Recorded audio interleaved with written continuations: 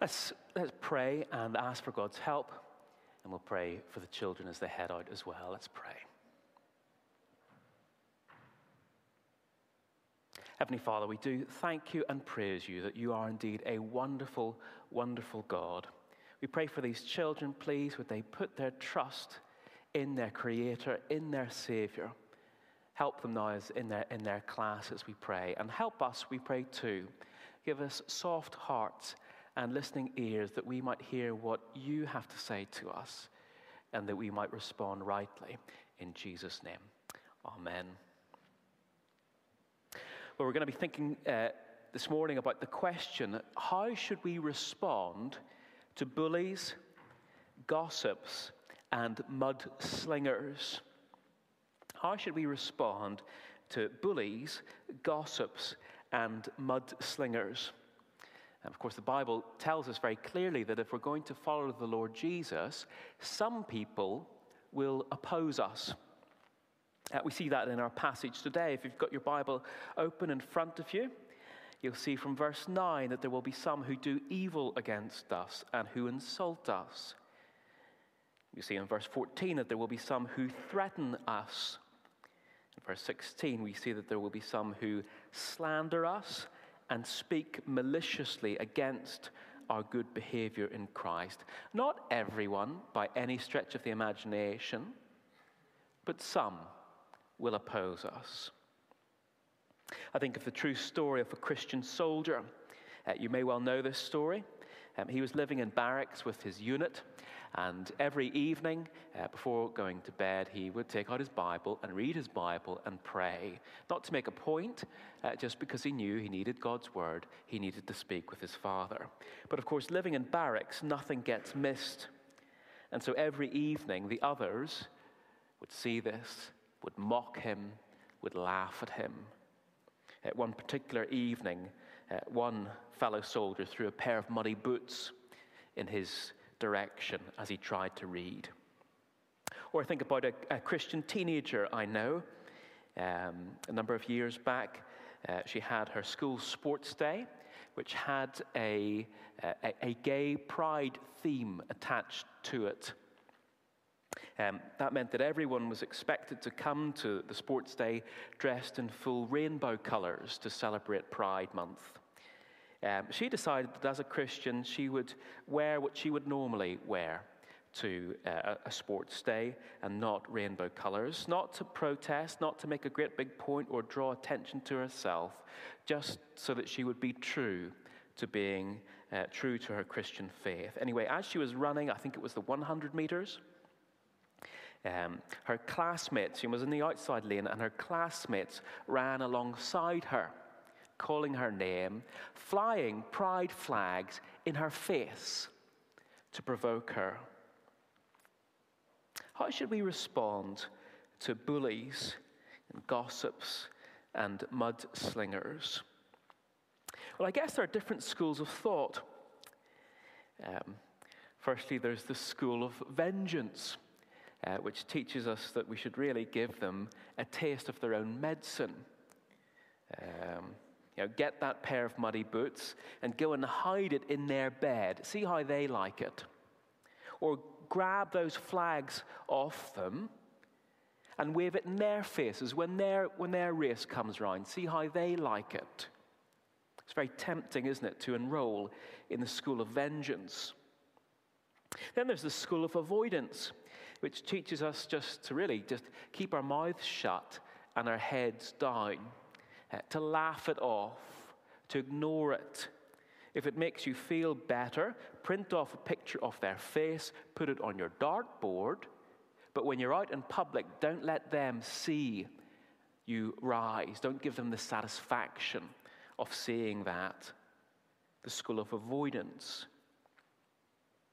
But actually, when it comes to bullies and gossips, to those who oppose us, perhaps, God wants us to respond in a very different way.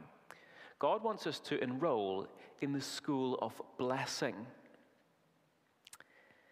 God wants us to repay evil with blessing.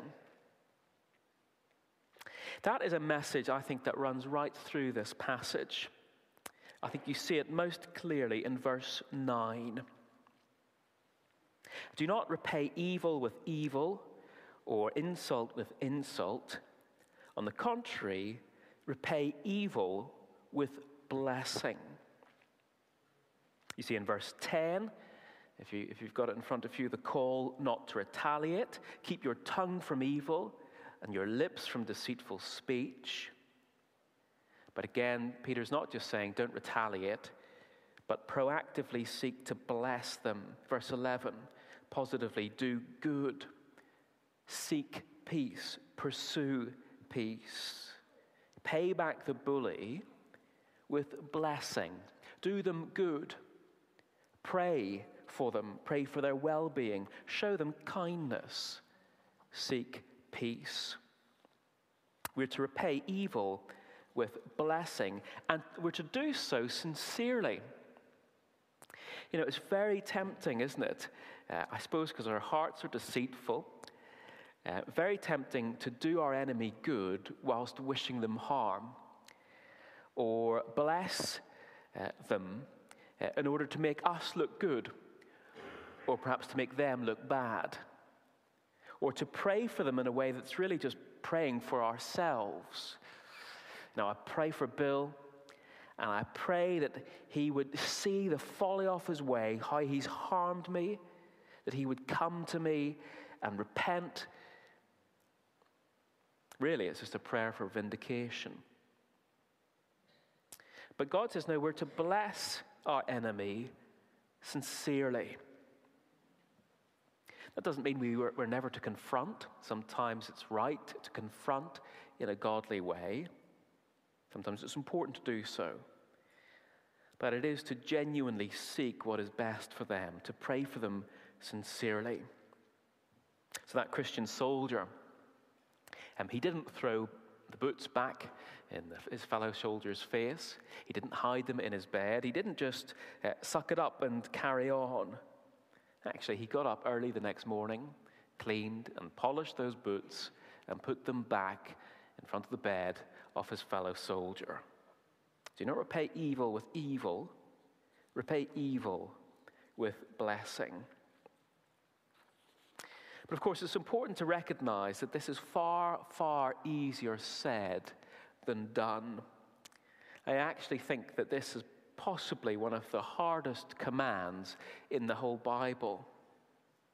When we're not being opposed, it's very easy to perhaps imagine ourselves like that soldier, repaying evil with blessing.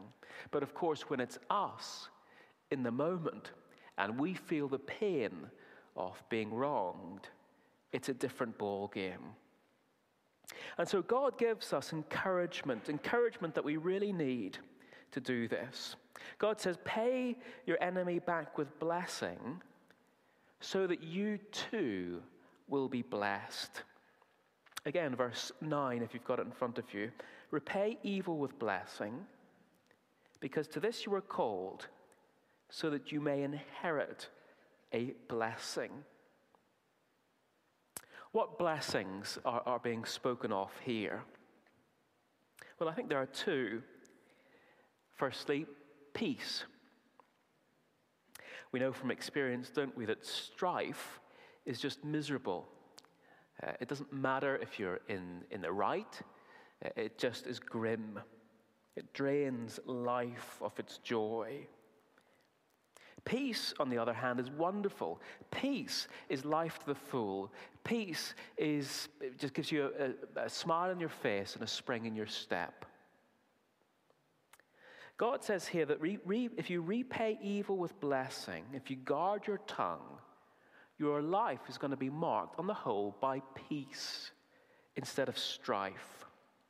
Or as Peter puts it in verse 10, quoting Psalm 34, repaying evil with blessing is for those who love life and who want to see good days. In other words, this is the way to peace and a peaceful life. Of course, it won't always get us there. Our enemy may not repent, but this gives peace the best possible chance. And if we're in the habit of repaying evil with blessing, then our relationships on the whole will tend to be marked by peace instead of strife. Bless those who do evil against us, and we will be blessed. Psalm 34 says, we will love life, we will see good days. This is a good way to live. But not just that blessing. If we do this, we will also experience God's loving care. That's what verse 12 tells us. The reason verse 12 gives us, for the eyes of the Lord are on the righteous, and his ears are attentive to their prayer. In other words, bless the bully, repay evil with blessing, and God will watch over us. So you think perhaps of the air traffic controller, eyes glued to the radar, watching over the planes that she's tasked with looking after, knowing exactly where they are in the sky at any given moment, orchestrating their flight path, keeping them safe. When we repay evil with blessing, that is how God will be to us. His eyes will be on us, looking out for us and keeping us safe. The eyes of the Lord are on the righteous, and his ears attentive to our prayers. He will listen to us intently, not distracted by something else, not bored by our faltering lips, but fully attentive. What a blessing, what an encouragement to live this way, to repay evil with blessing. So that's the first way to respond to bullies, gossips, and mudslingers. We're to repay evil with blessing, that we may be blessed. But then secondly, we're to be ready to give them a piece of our, well, not our mind, but ready to give them a piece of our hope. And looking here at verses 13 to 17. I don't know about you, but when someone wrongs you, it can be very easy to default to start to write speeches in your head and to take time planning what we're going to say the next time we see them and crafting carefully worded arguments that will expose their hypocrisy and put them in their place. But rather than preparing to give someone a piece of your mind, Peter says, be prepared to give them a piece of your hope. Spend time rehearsing mentally the reason for your hope. Verse 15. Always be prepared to give an answer to everyone who asks you to give the reason for the hope that you have. So as you think about responding to insults or responding to wrongdoing, don't just spend time thinking about what you're going to do to bless that person. Also make sure you carve out plenty of time to think about what you're going to say in response to the questions that will inevitably come. Because when we repay evil with blessing, people get very, very curious indeed. Why are you helping her? Don't you want to get your own back? Or, listen, I'm sorry for throwing those boots. Have you always been religious? What's your story? Good lives provoke questions. And so we better be ready with the answers. Why are you helping her? Someone says in response to us repaying evil with blessing. Why are you helping her after what she's done? Well, of course, when I sinned against God, he helped me. Or don't you want to get your own back? Well, yes, part of me does, but when I sinned against God, he didn't get his own back on me, but forgave. Peter says, be ready to give them a piece of your hope. And of course, remembering Peter's follow-up to this, but do this with gentleness and respect. It's really important that we don't win the argument and lose the person. How we speak is just as important as what we say. So what have we said? If we repay evil with blessing, it will lead to being blessed. It will give us opportunity, and we need to be ready for that. But what about justice? What about the wrong that has been done against us? What about the fact that we've been treated unfairly? What's going to be done about that? Well, that I think is what Peter addresses in verses 18 to 22. And these are not easy verses to understand. You may well have picked that up from the reading. But the summary of them is reassurance that God will vindicate us. Repay evil with blessing. Be ready to give them a piece of your hope, leaving it to God to vindicate you. Vindication is very, very precious indeed. There's a report of a married couple who were on the Titanic. They had been rescued, and as they were on the lifeboat, the crew began to share with them about how they had lost everything. They had lost their possessions, they'd lost their livelihood, they were desperate. The husband was just overcome with gratitude. And he was so thankful that he promised to write each of the crew members a check for £5, which of course at that time was a huge amount. Later in a memoir he wrote, "At that moment, I would have given anything I possessed to anybody who wanted it. My heart was that full of thanksgiving that the 2 women in my charge and myself were safe." He did a good thing out of a good motive. But one crew member took a disliking to him and later claimed that this man had actually tried to bribe the crew, to bribe them, to stop them returning for other survivors. Now, there was an inquiry in 1912. The man was found not guilty. He did not bribe the crew members. But as with stories like this, it stuck. It stuck to him like mud. And his whole life, he was faced with insults and dishonor. People wanted someone to blame, and a rich first-class passenger was the perfect fall guy.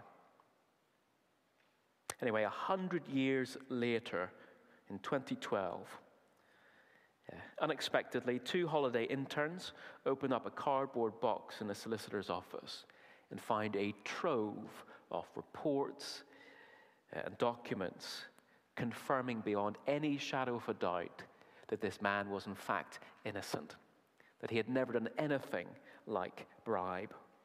Vindication. And for his family, that was so precious, that was so welcome. They were delighted to hear it. Vindication is a precious, precious thing. And what we see here in these verses is that God is going to vindicate his people who have been wronged and insulted and slandered. So these verses tell the story of Christ's suffering and vindication, of his death as a criminal, and then his resurrection and ascension. Let me just show you that for a minute. So if you look at verse 18, we're told the story of Good Friday, when Christ suffered for sins and is put to death in the body. Then second half of verse 18, we're told the story of Easter Sunday, when Christ is made alive in the Spirit, he's resurrected. Then verse 19 tells the story of how 40 days later, Christ ascends into heaven. That's what verse 19 is about. A tricky sounding verse on first reading. After being made alive, he went and made proclamation to the imprisoned spirits. This isn't, if you're interested, this isn't speaking of a Easter Saturday descent into hell. Remember, this comes after Christ is made alive in the Spirit. Rather, it's another angle on verse 22 of his ascension, his going into heaven, sitting down at God's right hand with angels, authorities, and powers in submission to him. I'm happy to talk more about that at any point. But here's the thing. Jesus suffers. He's raised, and then he ascends into heaven. And as he ascends into heaven, his righteousness, the fact that he did nothing wrong, is proclaimed everywhere to all spiritual authorities. It's proclaimed to all evil spirits past and present, to all angels good and bad, to every spiritual authority everywhere. He is vindicated. God says by doing this for him, he was innocent, he is righteous. And the reason that Peter tells us the story of Christ's suffering and vindication is because that is the fate for all of us who are in Christ. In other words, Peter is reassuring us. He's saying if we follow Christ's pattern of life now, if we repay evil with blessing, if we suffer unjustly, we can expect to be vindicated as he was. We too can expect to be raised. We too can expect that every wrong done against us will be made right on the day of Christ. We too can expect that every unfair insult leveled against us will be exposed and seen as such on the day of Christ. We can expect vindication. And when it comes to blessing those who do wrong against us, this is game-changing. This is life-transforming. Because it means that when we refuse to enroll in the school of vengeance, when we choose to leave things in God's hands, when we choose not to repay evil with evil, we're not foregoing injustice. We're not missing out on vindication. It will come. It did for Christ, and it will for us too, because our God is a God of justice. So as we close, I wonder who makes life difficult for you because you're a believer? Who is it?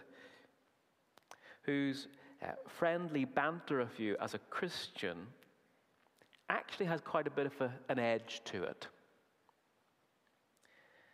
Who has made it abundantly clear that because of your Christian faith, they do not like you and they do not respect you? Well, confident of God's future vindication, think through, what can you do to bless? What good could you pray for them? What do they need that you could humbly help them with? Let's pray.